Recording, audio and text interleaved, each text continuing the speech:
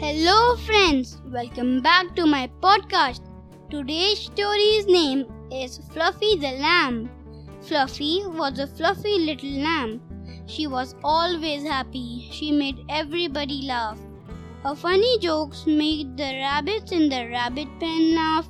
She stood on her head to make the hens in the henhouse laugh. She danced on her tippy toes that made the dogs in the kennel laugh. She slipped and fell in the duck pond. It made Gruchy the goose laugh. Goaty was a mean old goat. She made him laugh by tickling his beard. Everyone loved Fluffy. She even made everyone so happy that no one could ever be sad. But one day Fluffy was very sad. No one wanted to play with her anymore. She went into the yard, but everyone turned away in a hurry. She went to see the rabbits, but they all scooted off giggling. She went to see old Goaty, but he just shooed her off. "Oh, go away, Fluffy. Don't bother me just now." Poor Fluffy sat all alone in her pen. She felt very, very sorry for herself. Why is no one talking to me? She thought, did I do something to make them angry? Fluffy went to meet Gruchy.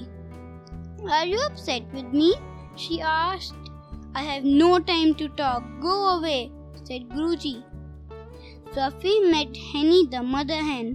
"Oh, Henny, are you angry with me too?" "Go away, Fluffy," said Henny. "I have no time to talk to you just now." Fluffy went to meet Wobbles the rabbit.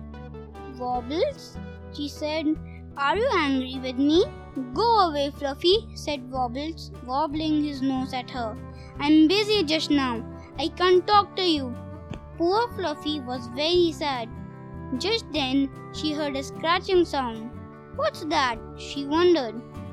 She saw Musa the barn mouse with a huge box in his hand. He could barely carry it. "Where are you going, Musa?" Fluffy called out. "Why is no one talking to me?" Musa heard her. He began running even faster. "That's funny," she thought. "Why is Musa running away?" Fluffy started following Musa. She trotted quickly behind him. Musa went past the hen house, past the goat house, and right past the pond.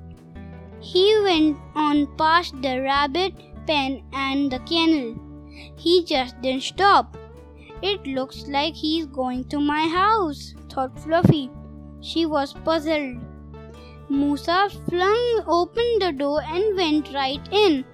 Fluffy ran after him. And what did she see there? A surprise birthday party for her. "Happy birthday, Fluffy!" the animals wished her together. So, hope you liked today's story. Stay tuned for the next episode. Till then, stay safe and have fun. Bye-bye!